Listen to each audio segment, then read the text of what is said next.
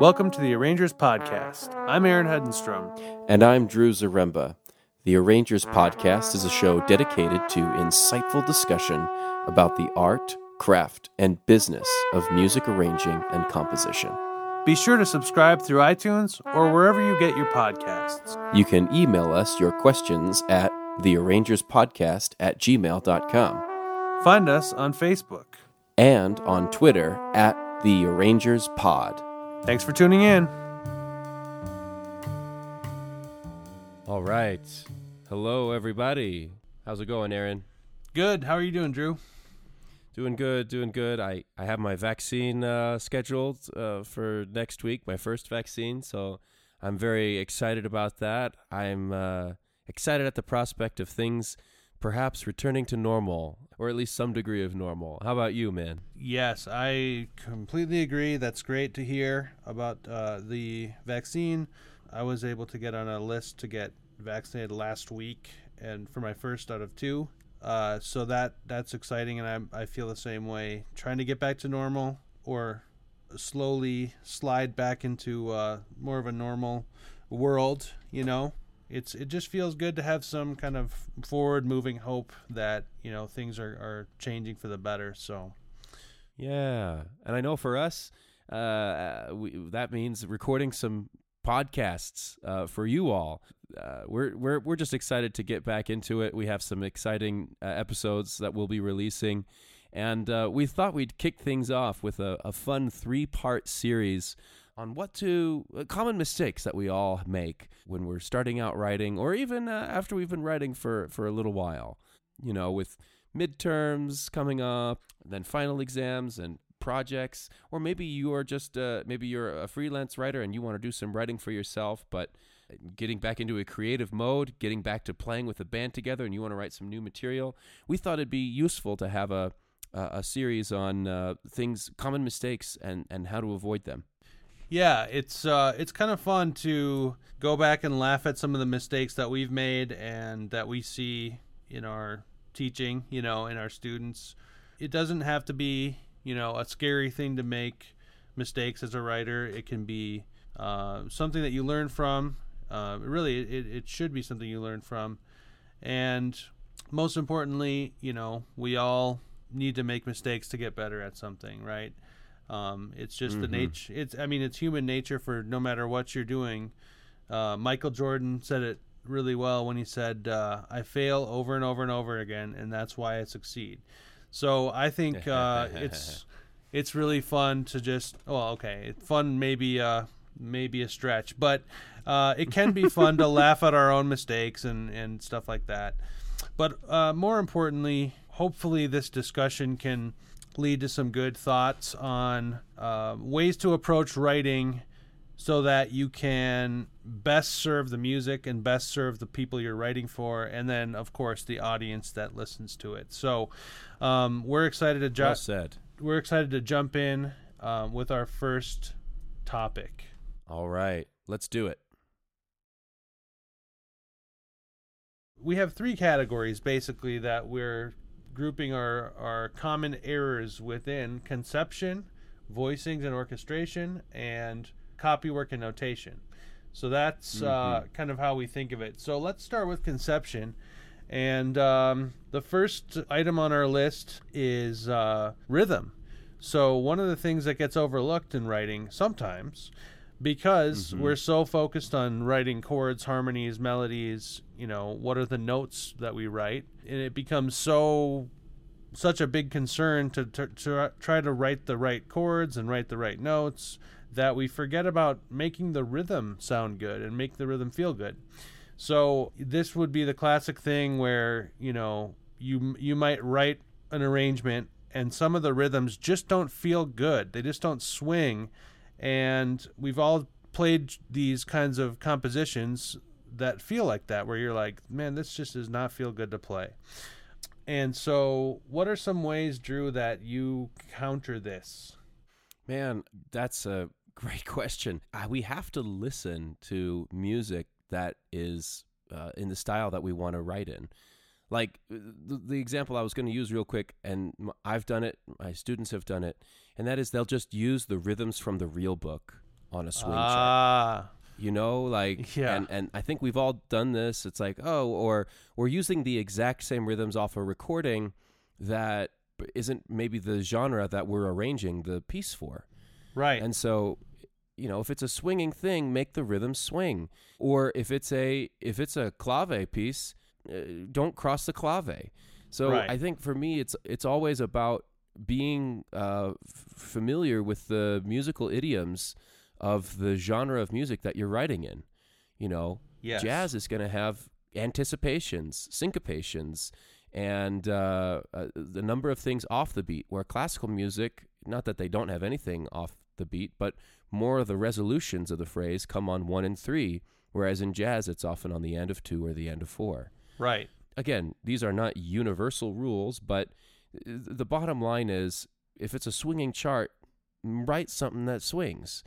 You know, That's right. I think people, a lot of myself included, but we try to prove something by like writing something super hip or super something that we think is super hip against, you know, on a jazz standard or something, and we end up writing something that's just not musically idiomatic, rhythmically idiomatic. And we often overlook this because we as arrangers are often concerned with notes and voicings and orchestration. But to me, a good chart has good rhythms, period. Absolutely. And I mean, yeah, what you said about understanding the musical style you're in is dead on. I think that's the number one thing, because when you're really familiar with the style, you can hear when somebody is approaching it without a lot of familiarity, right? Like, Yes.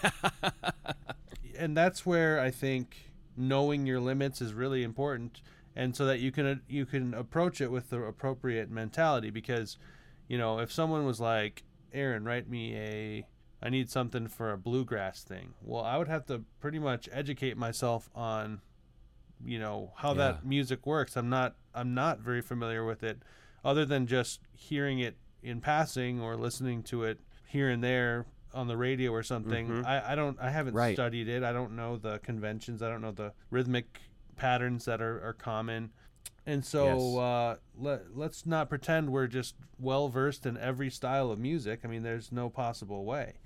And so you're absolutely right. I just had this discussion with my arranging class yesterday because we're working on a project, you know. And I it's funny you mentioned the lead sheet thing, because that's exactly what I told them. I was like, the lead sheet is designed to be vanilla so that you can do something your own with it, right? And so we kind of went through some examples like da da da da da da da da da da. It's like, that is so dull, right? There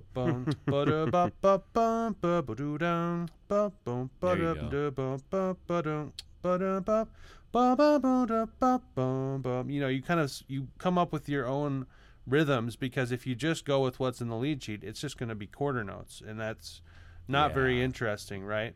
So As our friend Jay Saunders would say, it'll swing like the anchor on the Queen Mary. that's good. Yeah. And I also wanted to point out, I was just watching this Barry Harris video yesterday, like feeling. Oh yeah. He talks about feeling the ands. You should, if anyone should check that out. It's on YouTube. But you were saying about ands of 3 or ands of 2, and of 4 resolutions, and he was, you know, talking about the importance of making the music swing and feel good, and how it was supposed to be danced to, right? How he grew up listening to all this music in dance halls, and how that gets forgotten so easily. And so, anyways, check it out. It's a good video. So, and another thing that I think that Rich DeRosa would always teach us is that you sing it out loud to see if it feels good. Yes, that's so true. Yeah, you want that vocal connection to the music. I think it's really great that in school you have to learn piano, but I wish that everyone also had to sing and play drums. I think those 3 things would make you a more consummate jazz. And if we look at all of our favorite players and our favorite musicians, they all do that. Like, they all play piano pretty darn well.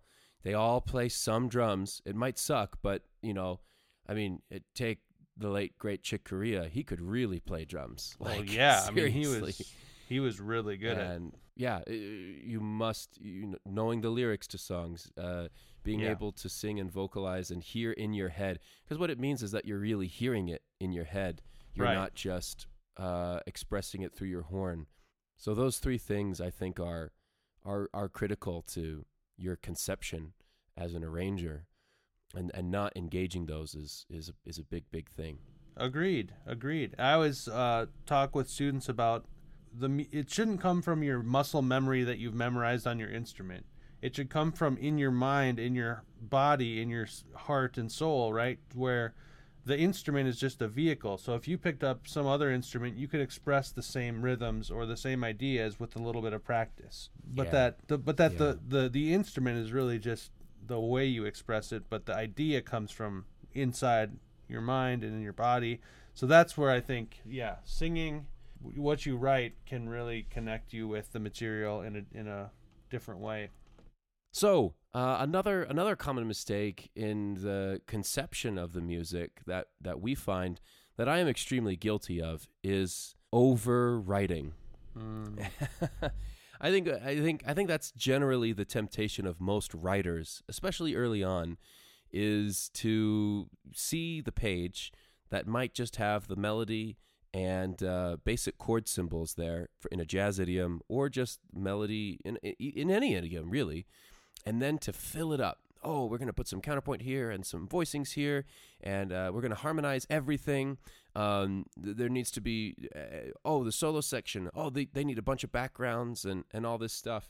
And this, unfortunately, while we've all been that eager writer before, but this means often that the music is heavily unbalanced, that there's not enough elements working together to make the music really speak, and to let, if we're just going to have meat and potatoes and gravy and fried eggs and donuts and ice cream, actually doesn't sound too bad, but it'll just be, we'll all feel really bad after the meal. We'll just feel full and awful, as opposed to something more balanced. Yeah. What are strategies you use to help keep yourself from overwriting, and what have you seen in your experience, Aaron, about that?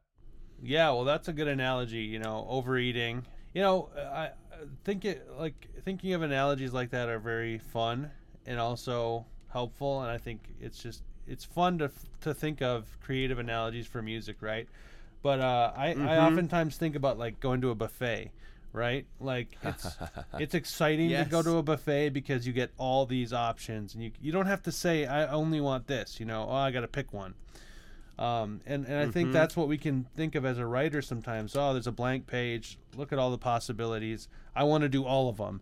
But like you said, the problem with a buffet is that there's too many options, and you can just do them all, and then you feel sick, right? And so it's not healthy, right? It's right. It's fun, but it's not necessarily healthy in the long run. Obviously, the metaphor breaks down musically because it's not necessarily physically unhealthy for us to overwrite music, but it's something where it's a matter of tastefulness, right?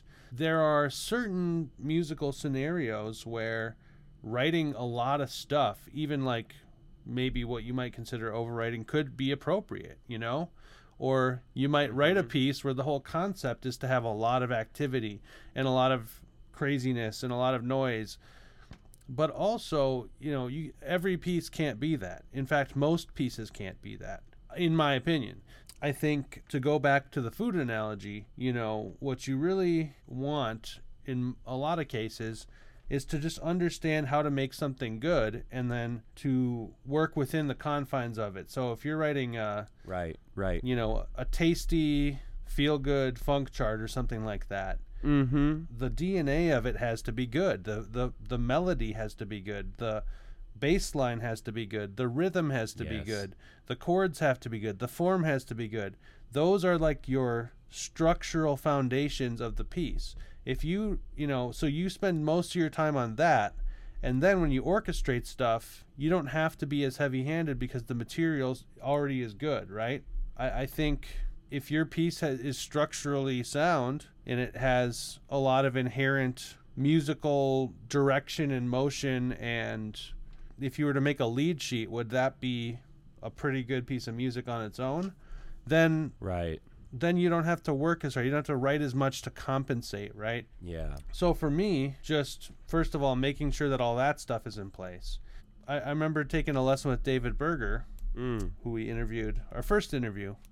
He mentioned that one of his principles is if there's one section in the band harmonized, then the other sections shouldn't be, if they're playing a contrary idea. So in other words, you might have a sax solo, and you also don't want to have like a competing idea in the brass or whatever, strings or whatever that's densely harmonized, because then they're competing, and it's how he put it was it masks each harmony sound, and there's too much going on. It's not as clear, right? And so that's something I often think about. And again, there may be a situation here and there where you could kind of twist that rule a little bit, or break it in the right way, but like by and large, it's a pretty good principle, right?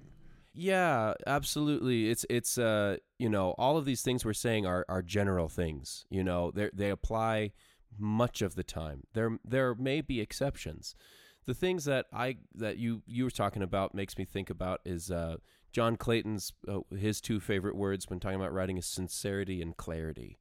And so clarity being what we're talking about here is it clear what is going on, or is our writing getting in the way of ourselves? And then we're going to be releasing an episode, an interview with Vince Mendoza very soon, and one of his favorite words is groove buster. We as writers often will write something, we'll have a groove going, it'll feel great, and then we'll write something like to break up the groove and do something spicy and innovative and interesting, but it'll totally ruin the groove. Because it's just overwritten or overcomplicated. Wow. And Vince Mendoza, he calls them groove busters and says, "Oh man, what are you busting the groove for? It was feeling good. That's like taking away all the cake just to have a little extra frosting somewhere." Yeah. And so these are some of the things been passed on to us by some of our favorite and our teachers and favorite people, just to help avoid overwriting, just being honest about yourself, with yourself about what the state of the music you're writing in, and not necessarily falling in love with every note that you write. Having the courage to use the eraser. Yep. Sammy Nestico talked about his favorite tool is the eraser. And he would erase a lot of notes after he wrote them because he realized they weren't necessary. They were getting in the way of what he had written, which is crazy to think about because he writes incredibly beautiful but simple music, right? Not overly. He's known for being a simple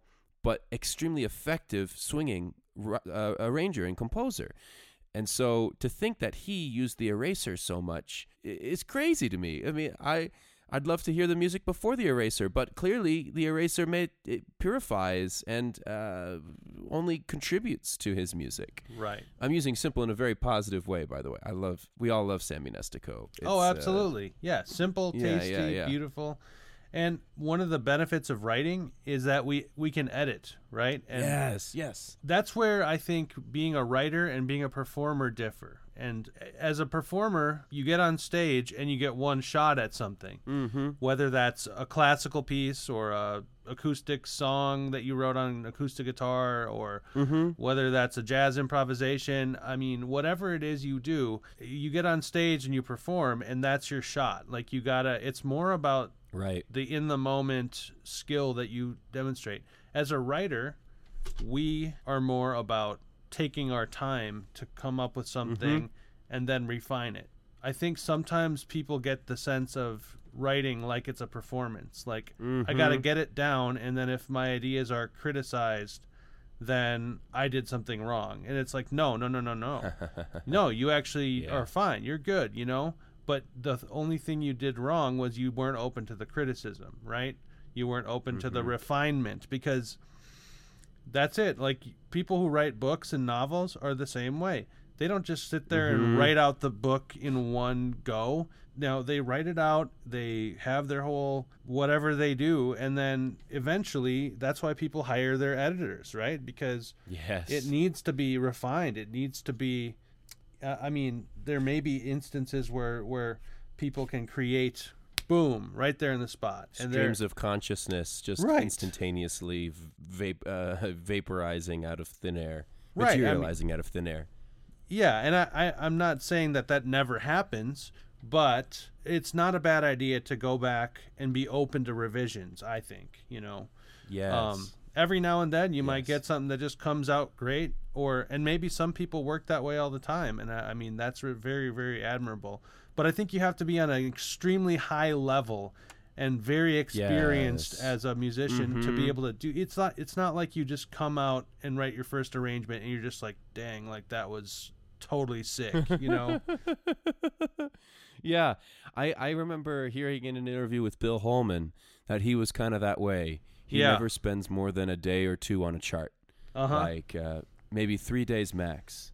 Right. But then he just like, that was that chart. I'm moving on. That's, to me, that's almost more of a performance than I mean, he's clearly writing and thinking about things, but you know, he was also a great improviser. And I think that's where sometimes, you know, the balance between being an improviser and being an arranger can really help, because it can help generate those ideas. But then the arranger can be the editor, you know, the purifier. So all that to say is, yeah, don't be afraid to edit your work. One piece of advice is don't edit your work at the same time you're writing it. Right. I like to let the ideas spill out, let it be crazy and overwritten, because that's my tendency, and then I'll take away from it little by little, chip away at it and find and purify it and polish it. But sometimes people, and myself included, get paralyzed trying to write the perfect melody on the first go, and that's Right. or harmony or counterline or whatever. And I'd rather just get it on the page, and then I can manipulate it as I need to. Yeah, yeah. It's really funny sometimes when I go back and edit, and I don't know if you experience this, but I'll sometimes feel this almost weird obligation to keep it the way I first wrote it, and I'm like, why? Yeah. I don't understand Yeah. where, like, nobody's Uh-huh. like, if it's somebody else's song and you're like, I want to change this, but you can't. That's Right. that's one thing where you're like, well, I can't change somebody else's song, but this is my song. Like, I could change anything about it I want, and yet I'm sitting here going, wait, I feel like I can't change it for some reason. It's Maybe weird. it's because we are used to arranging other people's works that where we can't change it. Right. Maybe that's something to do with, I don't know. Yeah. But it's easy to overwrite, but editing is important. I think that's the summary of that. What's next, Darren? Well, one really common thing that people, these all include ourselves. We'll say that up front. But writing poorly written rhythm section parts, and maybe part of that is poorly conceiving of the rhythm section's role, you know. Right. And I think there's a part of this that's sort of maybe a lack of understanding or education or experience with it, and part of it that might just be not knowing how to implement it. So like Drew said, you know, those of us who go to like a conservatory type music school learn piano in class, at the very least, but we don't really learn a lot of other rhythm section instruments unless we just kind of decide to do it ourselves. And Right. part of, I think, being a writer is trying to understand to the necessary degree what each instrument goes through, or what their role is, I guess, in a given situation. And not to say that you have to be a master of every instrument, or that you have to be great No. at, or even passable at some instrument, but to sit behind a drum set a couple times and just try, and just to see how hard it is, and to see what the limitations are. To sit, to sit with a guitar and to sort of realize the mechanics of it and go, okay, here's where it's limited and here's where it's not. To sit on a bass and try to play an upright bass, and to see how much physicality it takes, and how you might have written all these fast notes for an upright bass, and they might, like, man, this is not easy to do, right? And or on a trombone, even just playing out of the basic, essential elements or standard of excellence book, or just kind of trying to play, hot cross buns on one of these instruments, like, you realize, wow, like, trumpet is a physical instrument. Wow, trombone has a lot of limitations with speed, and things like that. So to get back to the rhythm section, I think a lot of it is if you don't know what a rhythm section is supposed to do, instrument by instrument, then you really have no shot at writing a good rhythm section part. Right. And so the tendencies then become to just write nothing but slashes for the rhythm section, which in some styles is very effective, but often lacks the details of that could be included in the rhythm section to enhance the music that much more are missing, or just to overwrite for the rhythm section and write every single thing out, which is not what a rhythm section is really designed to do. Especially, part of the reason that we have rhythm section specialists is that they are good at improvising parts. They are good at making up their own groove that they come up with. I've written a lot of bass lines that suck, but then the bass player would be like, hey, just take this out, take these couple notes out. In this position, it'll be really awkward, and then it'll also usually groove more because there'll be fewer notes and it'll feel better. So right. Anyways, all that to say is becoming familiar with the instruments, becoming familiar with their roles, listening to them frequently and realizing what they're good at doing and in different genres of music. But to speak to the first little sub point here is that, writing only slashes for the rhythm section, while sometimes effective and the best thing often to do in a solo section when you want everyone to have the freedom to do what they need to do to make the music sound better, there's little things that can be added often to the head or other parts of the composition that enhance the music through rhythm section writing, whether that's comping patterns, bass lines, hits, specific kinds of orchestrating in the rhythm section, like using like a 2 feel versus a 4 feel, or even playing in 1, brushes versus sticks versus mallets, using a specific part of the piano to comp in, doubling bass with piano, all sorts of little tricks of the trade that can really develop a rhythm section chart into something much more than just plain old slashes. Right. Especially Absolutely. when judiciously done. I think part of this too is just doing a lot of listening, even if you never touch one of these instruments, to be able to listen to examples to see what other arrangements do, and I think you get ideas of how you can break free from the slash mark purgatory, because Nice. and just think of it this way: if you're a drummer and you get a chart and it's just like 100 measures of just diagonal lines, that really means absolutely nothing, right? Yes. And then all the other players have specific chords or specific notes, but then the drummer is left to just sit there and go, all right, I guess I'll just play, and they're not going to enhance. They're going to have to work really hard to be able to understand what to do to enhance the arrangement beyond just playing some kind of a consistent pattern or groove. And so giving the drummer just some indication of what to do, right? Organizing phrases so that they know when to mark a new section with maybe a crash cymbal, or do a fill that leads into the next section. Just any kind of hints that give a rhythm section player some information on the shape and feel of the song, as well as how they can enhance it. Writing little rhythmic hits that line up with the band, the horn section or something. Just those little things can really bring an arrangement together, and they can be very simple. It could just be, yes, here's a little hit on beat 3 or whatever. It doesn't have to be like you sit there and you craft this masterwork of a drum part. It could just be you just enhance the song in little ways. Right. Yeah, I think you spoke to one of the biggest poorly written rhythm section member parts, and that is the drums. Yeah, I'm sure drummers just have all sorts of complaints about charts, because I'm sure they see all sorts of stuff, and a lot of it, look, it's nobody's fault. We don't know what to write until somebody tells us what the convention is, Right. So exactly. I think I always tell my students, and I do this myself, My rule of thumb is to just get feedback from the players. It's just, you bring an arrangement to something and you say, look, if there's anything that you think could be better in these charts, notation wise or whatever, hey, just come let me know. That's so good, because then the drummer or the piano player, the guitar player, the bass player feels comfortable to come to you and say, man, this fingering does not work on the guitar. This is not how you write, a figure in the drums. You do this instead. Mm-hmm. Yeah, totally. That reminds me of you're saying the same thing that Billy Strayhorn would say. Ask the musicians of the Duke Ellington Orchestra. Yeah, right. Did you enjoy your part? Even to the third trombone player, Yeah, if they're happy, then that's great. Yeah, exactly.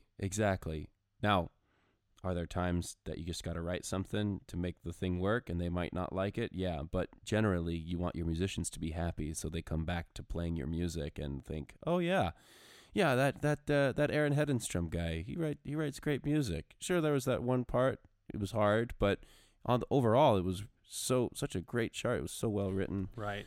Which actually leads us really nicely into our next point here, and that is, of course, bad rhythm section parts are one thing. But then, and it has its own series of complications and specificities. But bad horn or string or just non-rhythm section parts in general, we're mostly our audience is predominantly jazz folks. But for the other arrangers of all sorts of music, classical, funk, hip hop, whatever, this everything still applies.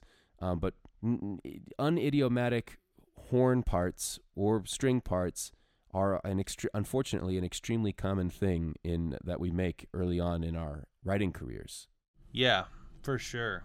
And even, as we go, and what's interesting is sometimes conventions might be different amongst different crowds, Yes. Someone who's used to playing in a symphony orchestra, they have different notation conventions than other musicians. Mm-hmm. And so they might see a part that's well written if you're thinking of it from hey, I'm writing a jazz big band, but from a orchestral standpoint, it might seem like this doesn't look right, Right. Or for example, in orchestral writing, you can write trombones in treble clef, or sometimes you can mess with the clefs of different things, but in jazz writing, you don't really do that. And so, again, it might vary from player to player or situation to situation what the standard convention might be.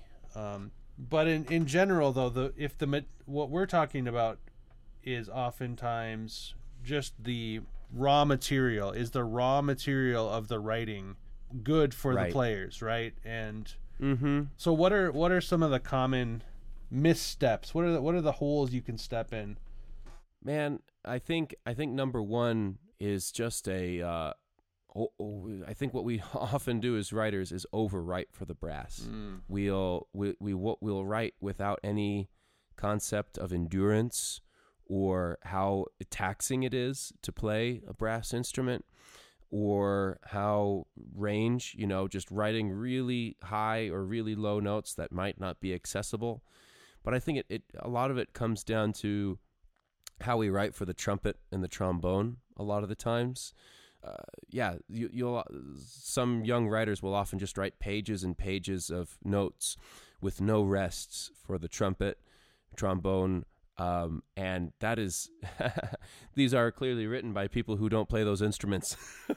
Right, yeah. Yeah. I've recently started playing some trombone just so I can empathize a bit more. I have one here at my house, and it's hard. Oh my goodness. Yeah. It's difficult. And I know trumpet's harder because it just requires that much more endurance. But yeah, like long passages of whole notes, pages and pages, lines and lines of whole notes, or just what they really need is time with the horn off their face in order to get the blood back into their lips. And so that's not to say that they can't play loud, of course not. But if you notice some of the great shout choruses in Basie writing, Stan Kenton's writing, Duke Ellington, there's enough rests before and after for the trumpets in particular. Right. You look at the books in the music books of any jazz orchestra, the trumpet book should always be the smallest. They should have the least number of pages. If you're doing copy work, in a small group, it's a little bit different because there'll be more on the trumpet player to play. But you can't just have them play constantly. It's very hard to do that and keep that up and keep the endurance up.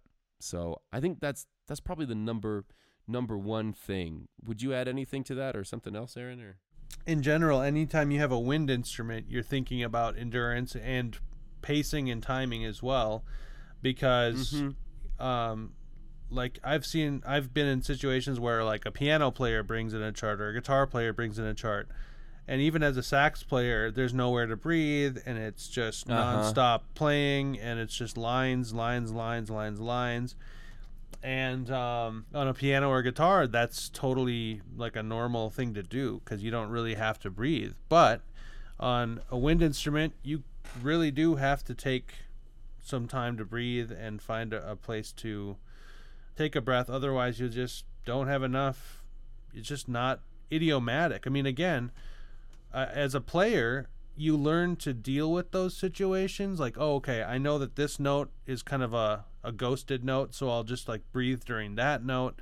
Or like, oh, we're all in unison, so if I take a quick breath on beat 4, then everyone else will carry the line. But those are situations that ideally you wouldn't even need to be put in because the writer would have already written it in a way that it doesn't need to be. And so, and again, anytime you're writing for any instrument, the main thing is considering what it's going to be like for them to play on some level.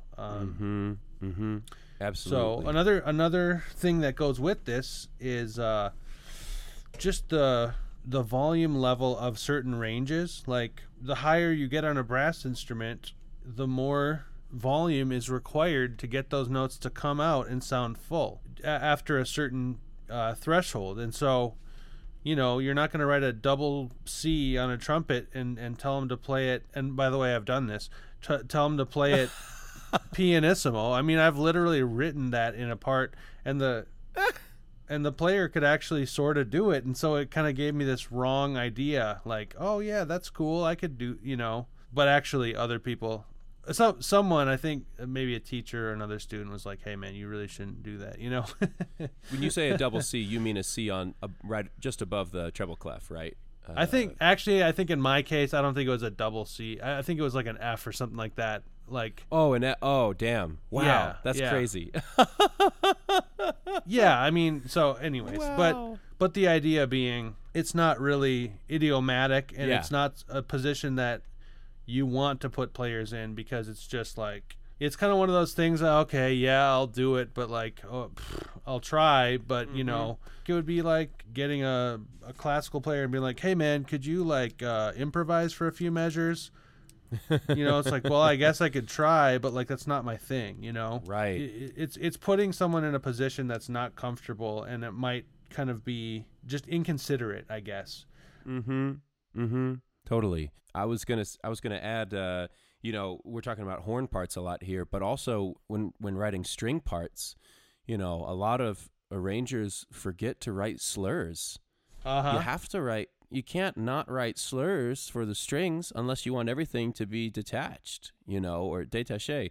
Like, yeah, you don't have to put the bowings in there, but bowings, insofar as they are slurs, have to be there. We as jazz musicians often don't put articulations because they're interpreted by the players, but or if you're writing for classical winds and there's no articulations, everything's going to be tongued.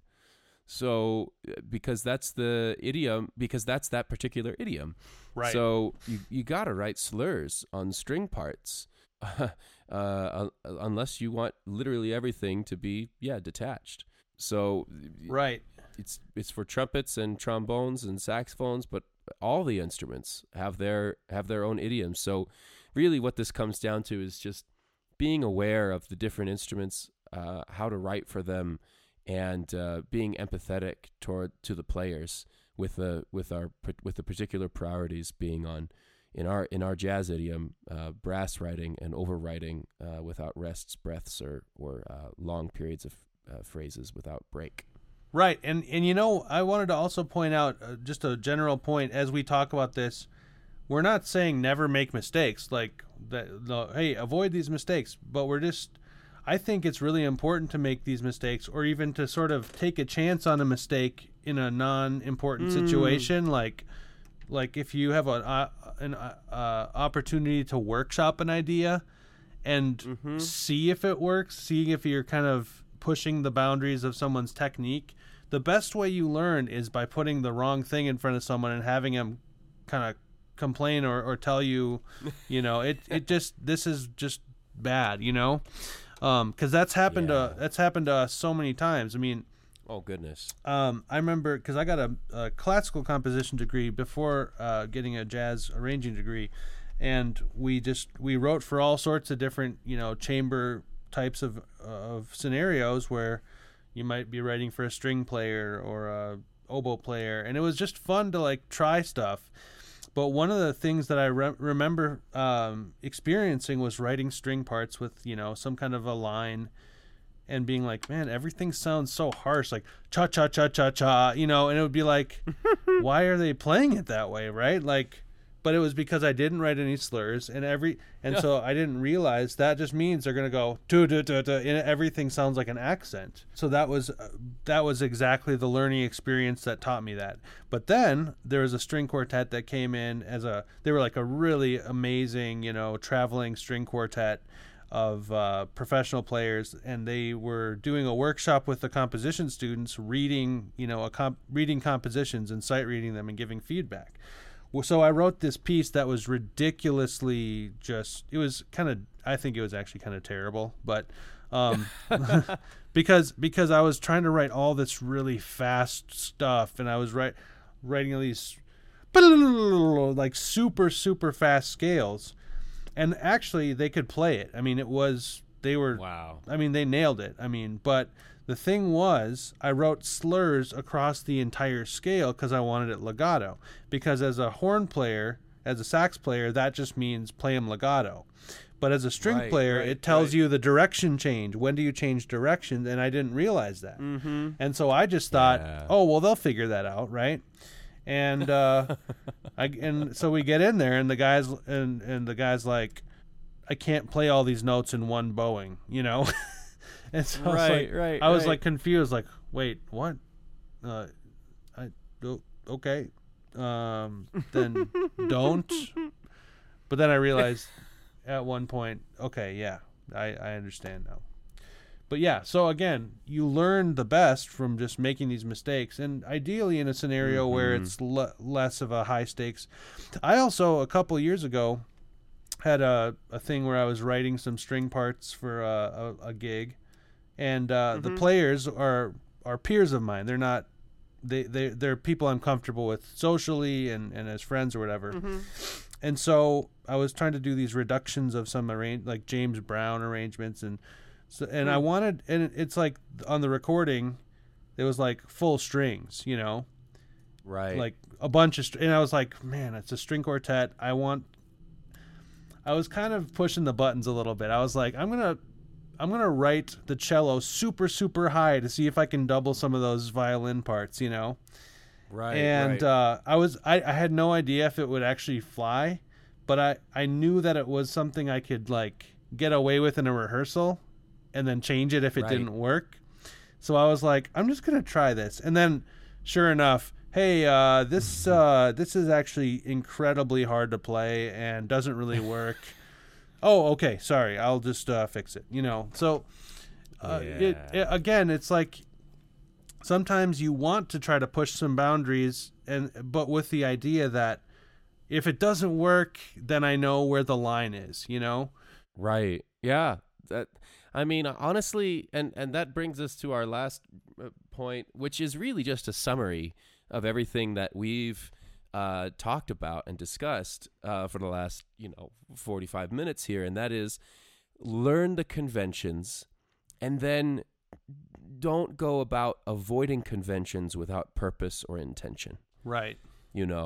Like a lot of the times we'll try to prove a lot of things as we write, and we'll, oh yeah, I'm hip, I'm great, I'm a good arranger, I can really do all these great things. But you're not actually really proving anything. You're proving that you don't know much about a particular idiom or convention.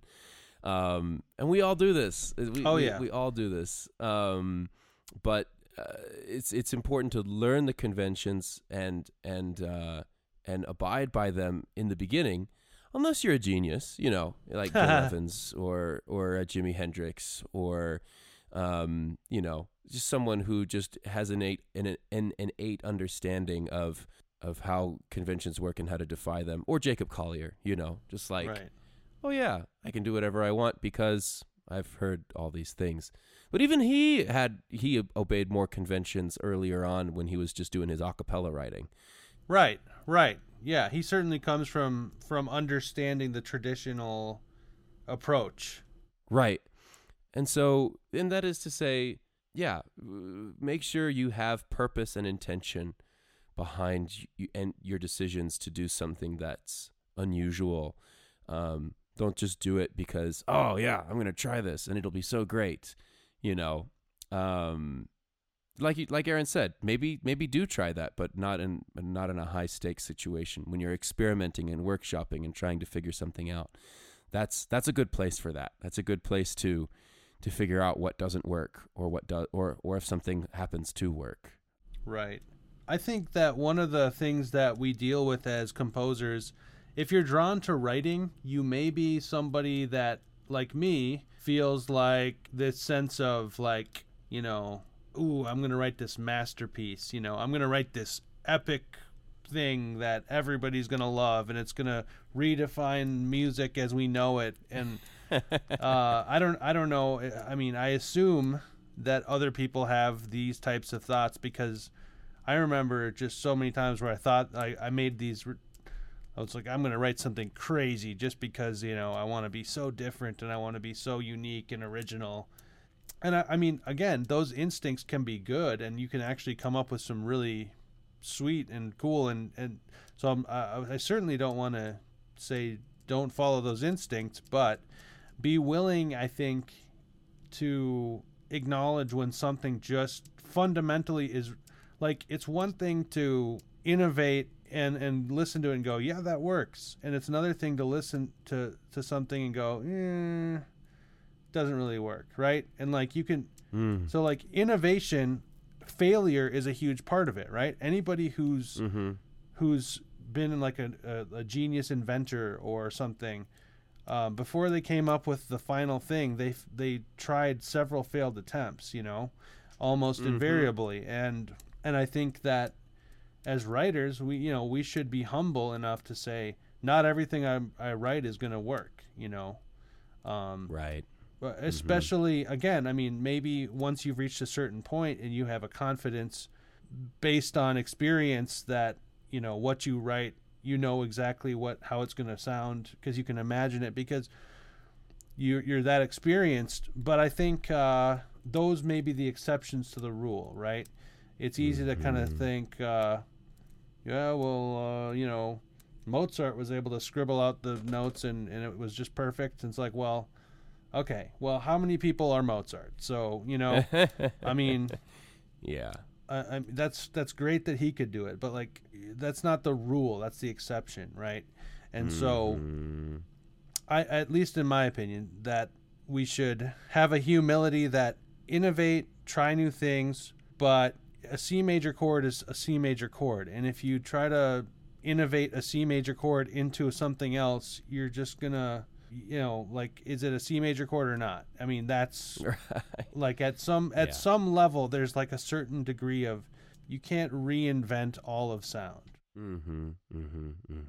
Yep.